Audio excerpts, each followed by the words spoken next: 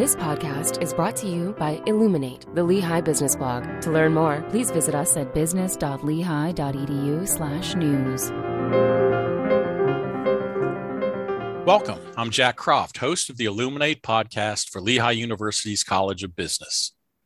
Today is November 5th, 2021, and we're talking with Rebecca Wong and Matthew Isaac about the recent study they co-authored with Dr. Isaac's colleague Carl Obermiller titled The Downside of Divinity, Reputational Harm to Sectarian Universities from Overtly Religious Advertising. It was published in the Journal of Advertising. Dr. Wong is an assistant professor of marketing in Lehigh's College of Business. Her research reflects her interest in marketing, data science, and technologies, and focuses on digital and mobile channels, social media, and data-driven marketing.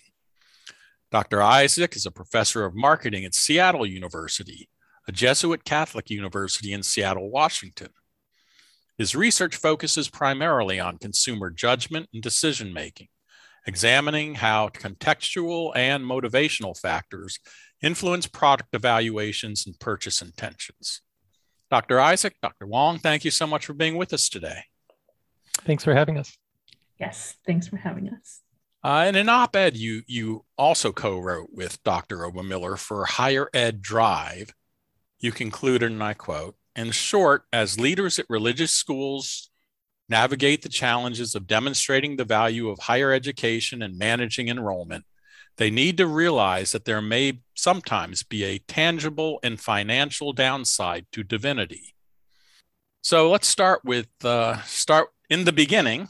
What was the impetus for doing a study on how overtly religious advertising affects potential students' perceptions of a university or college's academic reputation? Yeah, actually, this project has been a long time in the making. I think the starting point was probably about 7 or 8 years ago. I was on a committee at Seattle University, which was looking at rebranding the university and trying to understand how our university is perceived. And as part of that work, we conducted some market research with current as well as prospective students in the area. And one thing we were interested in finding out was how prospective students perceived our affiliation as a Jesuit and Catholic university. And we were actually very surprised that many students really had a very different perception of some of those words, especially the religious framing of the university, than we had expected. And it started making us wonder whether the way in which we communicate and present ourselves as a religious university was potentially affecting other kinds of judgments, including judgments about the academic reputation of Seattle U. And so that started myself and Dr. Obermiller, who's a colleague of mine at Seattle U, on this project. And we were thrilled to have Dr. Wong join as well to help us dig into this a bit more. Dr. Wong, what was your interest in this question? So I am always interested in school rankings. And I think that's also a passion that Matt has. And it's interesting to know what kind of framing can impact a school's perceived perception, right, by students. And I think that's an impactful question because every admission officer probably worries about its rankings and how potential students would perceive them every fall, right? So just the fact that this is interesting to study, and also, I was able to help with some of the analyses. But like I said, this really was Matt's project in terms of the inception of the idea. For the purposes of this study, what did you consider as overtly religious advertising? That's a great question. I think we looked at a few different things. One thing that was interesting to us was trying to understand if even fairly subtle cues could could make a difference in terms of being seen as more or less religious. So in this work, we conducted a number of experiments where oftentimes we provided participants with slightly modified descriptions of a university. Sometimes this was a real university. Sometimes this was a fictional university because we didn't want people to bring in their own preconceptions about the university to the experiment. And we did a few things. In one study, we just manipulated the presence of a logo. So it was the exact same university that was described, but one included a logo featuring a Christian cross, whereas the other group of participants saw the exact same description, but without the cross presented. In another study, we had information, a little more descriptive information text about the universities, in one case highlighting its religious programs. In the other case, this was de-emphasized a bit. So again, the idea was to keep things pretty similar, but to try to understand if these small cues, be they logos or text descriptions, could make a difference in how participants judged the academic reputation of the university in various disciplines. Is there anything you want to add to that, Dr. Wong? Just a school self-prescribed description and its mission, perhaps some mentions of its religious values and traditions. I think the word tradition is probably one of the key words, and also anything related to church or Bible, Christianity, of course, even Christmas and faith. All of these particular words can signal a school's religiosity. Yeah, actually, Dr. Wong did a really interesting analysis for us because we wanted to understand whether there was variation in the amount of religious language that's being used on websites of sectarian universities. So there are about 879 sectarian or non-secular universities in the US. And we were curious whether, if we looked at the homepages of these universities, whether we would find differences in the amount of religious content. And so I don't know, Rebecca, if you want to talk a little bit about that analysis, but I think that was really valuable in kind of convincing us that there really is, there's a lot of differences in how universities communicate. Yeah, so there really is a wide range. So what I did was, there's a list of, I guess, Catholic universities in the US, maybe 200 or so web links. So what I did was I looped through all the web links and basically scraped the texts from those home pages, and then basically do some simple text analysis, and then calculate how many religious words using a software called Luke. So it's Language Inquiry of Word Count by Dr. Pennebaker. So it's a very established method, established dictionary. So using that dictionary, I looked at how many words are considered religious and how many words of these web pages are used. What's the percentage of that?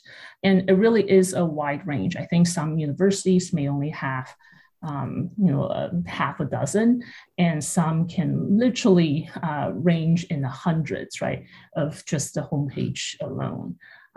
So, and some of the words that really show up, like the ones that I just said. Church being one, faith being one, saint is a big one as well, theology and seminary, chapel.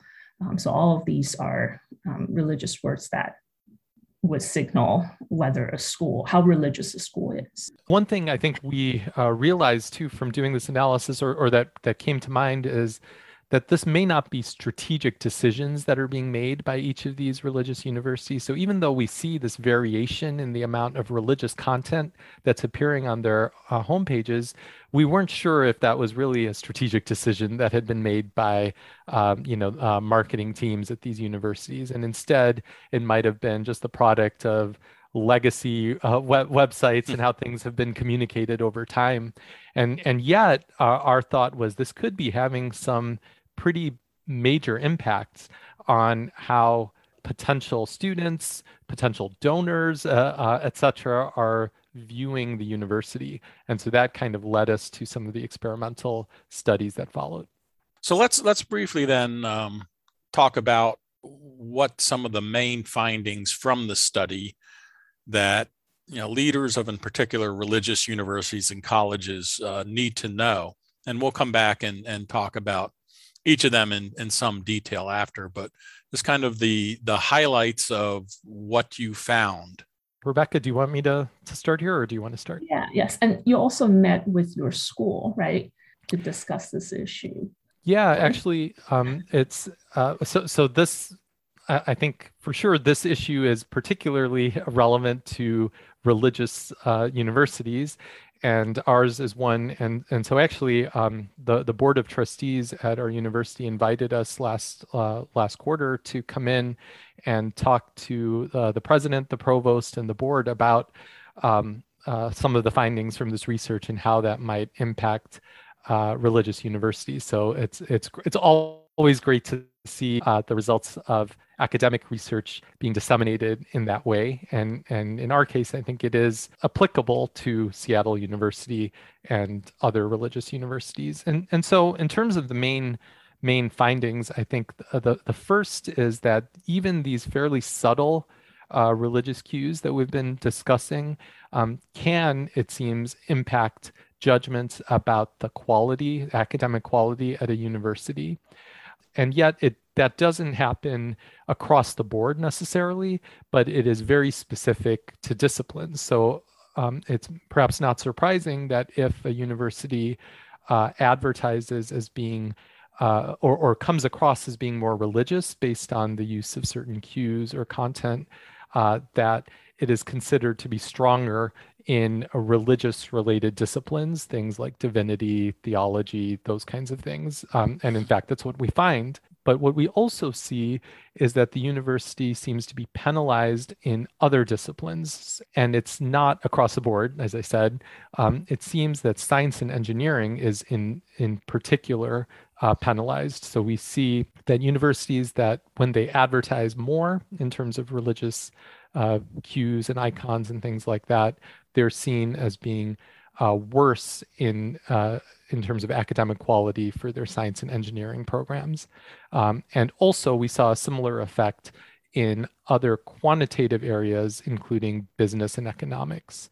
So that's, I think, one of the big findings, that people do seem to make judgments about the university's academic quality, and they do it in this discipline-specific way, where disciplines that are closely related to religion we see increased ratings, but disciplines that are more science-focused seem to suffer as a result. And how does the concept of zero-sum outcomes and resource allocation factor into what the study found? Zero-sum allocation refers to a person's way of processing judgments, basically, and they assume that people make trade-offs in their decisions. So in this case, right, science versus religion, you would automatically assume that one strength would come at the cost of the other, because the idea is you only have so many resources available. So it is zero sum. So if one is stronger, then the other one must be weaker, because the total sum of resources stays fixed. So zero sum allocation is essentially a short way of saying that. So since humanities and religious studies, or perhaps even art history and literature, they lean toward more theology and religion, it's more closely aligned with that than, so when I make a judgment, a religious school is very strong, right? And it seems to put a lot of emphasis and focus and perhaps even resources on religion. So they must have taken away from science.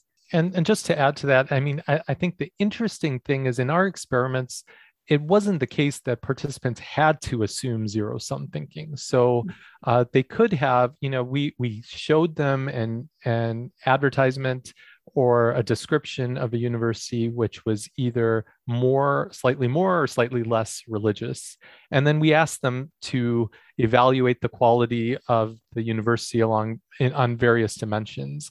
And they could have given us high ratings on all of them. We didn't tell them that there was this any zero sum at work here. So they could have provided higher ratings across the board, but they didn't. What we found is they engaged in this zero sum thinking where they increased evaluations of these religious and arts, humanities, more qualitative type disciplines, but they decreased significantly evaluations of the science disciplines.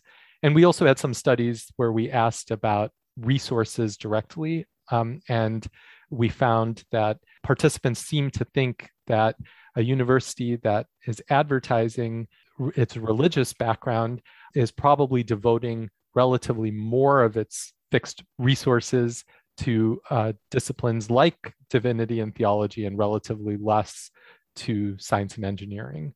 And that's an issue for sure for religious universities, given the growth and interest in STEM and STEM fields. The last thing a university like Seattle U, even though it is a religious university, wants to communicate is that it's not investing in STEM.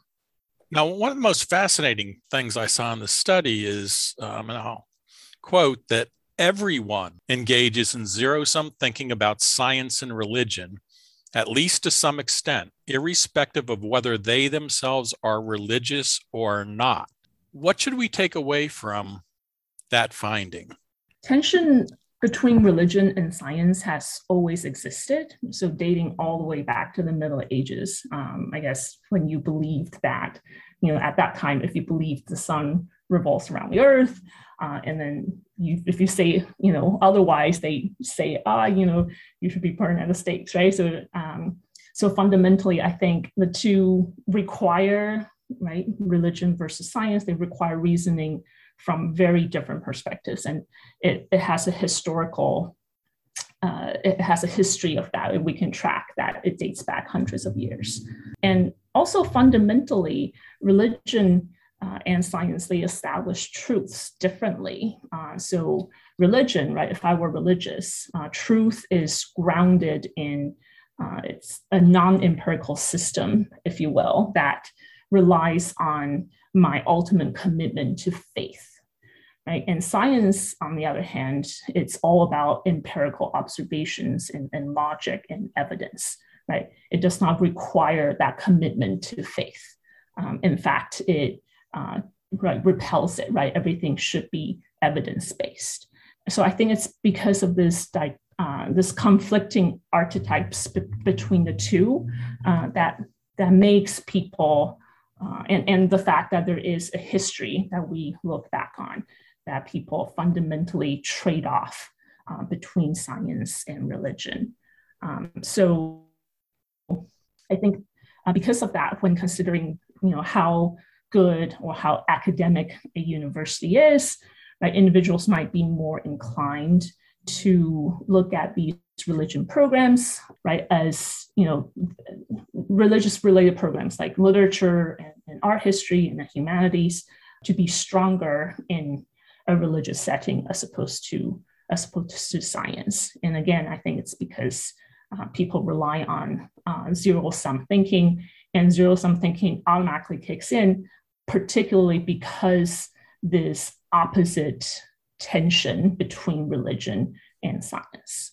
Could follow up with Dr. Isaac on this, that what's particularly interesting to me about this is that even those who consider themselves religious were less likely to rate the science programs highly. And I understand there's probably less of a difference than those who do not, but still that there's something going on even with those, who have a strong faith tradition in kind of questioning that conflict between science and religion.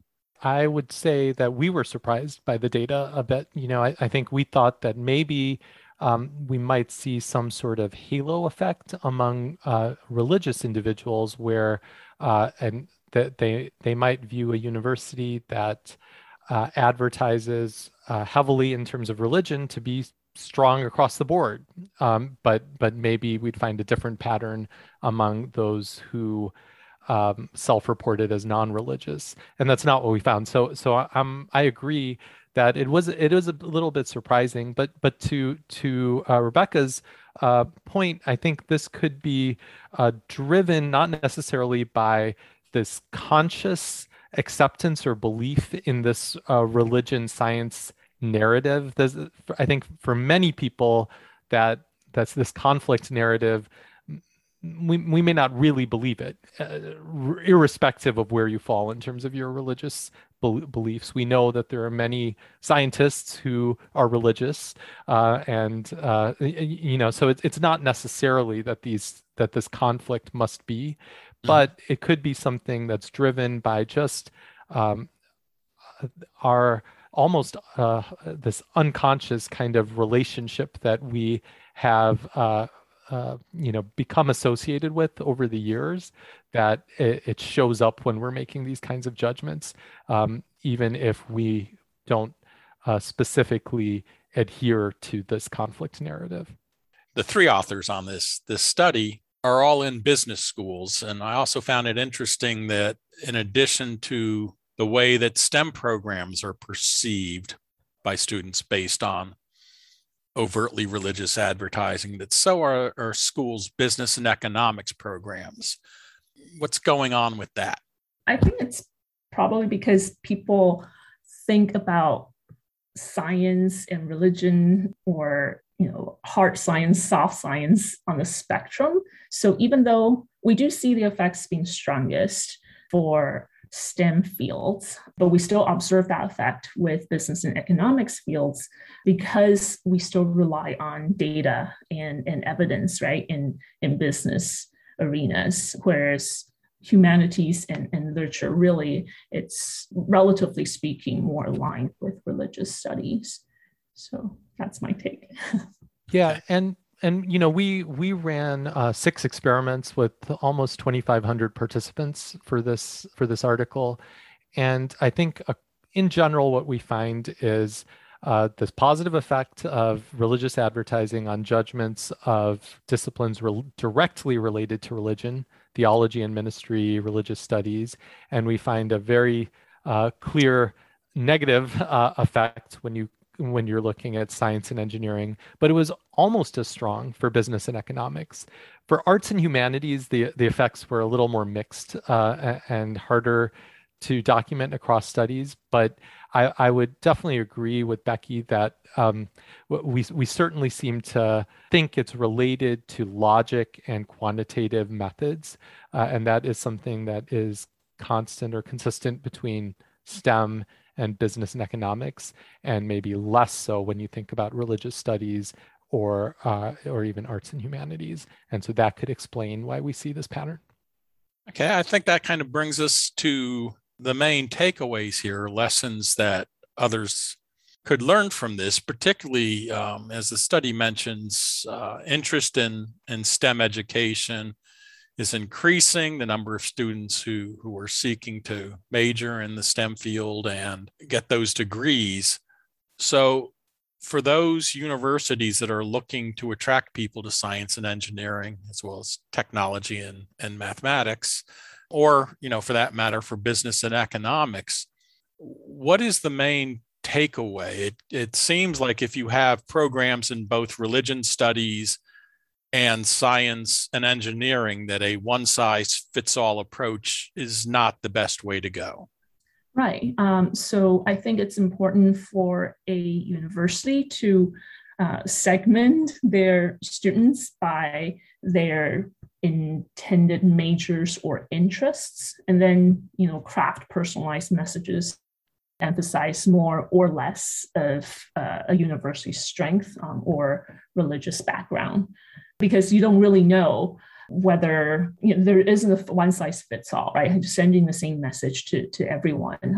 Some people might be more interested in humanities, and that probably would be the right message to them. But then if someone else is interested in STEMs, especially STEM fields are growing both in terms of student interest and also degrees awarded in recent years, it's very hard for them to be perceiving your school to be better than others if you send just a blanket message. So I think it's important to do some sort of customization. And I think one of our central messages is not that we're telling religious universities they have to walk back away from being a religious university, especially if that's a key part of their identity, but really just to be aware of how communicating the religious aspect of their identity might have repercussions that they were not aware of. Mm-hmm. And so I think it could be as simple as just being extra careful to really communicate the STEM aspects or the science aspects of the university earlier. You might do both, but maybe in a communication about Seattle U, we should be stressing the fact that we have a new center for science and innovation earlier in the message, so it doesn't get lost or overlooked because people really seem to focus on religious cues. So that's I think one big takeaway. The other thing I'd like to mention too is that even though our work looked just at religious advertising in the context of higher education, I think that there could be some implications for this work for the many other types of religious organizations that are out there outside of higher ed. And there are many hospitals, you can think of donation centers, charities, etc. And it could be that for all of these religious organizations, consumers might be making these kinds of judgments that they may not realize based on the fact that they are using religious cues more or less in their communications. I do think that the zero-sum idea is pretty interesting theoretically, and that's something where I think there could be a lot of work done further, not just in terms of religion and science, but thinking about when are consumers going to make these kinds of zero-sum inferences and when will they not? For example, there's some work in the past showing that if you think a product is green or sustainable, you might think it's less effective at its intended purpose.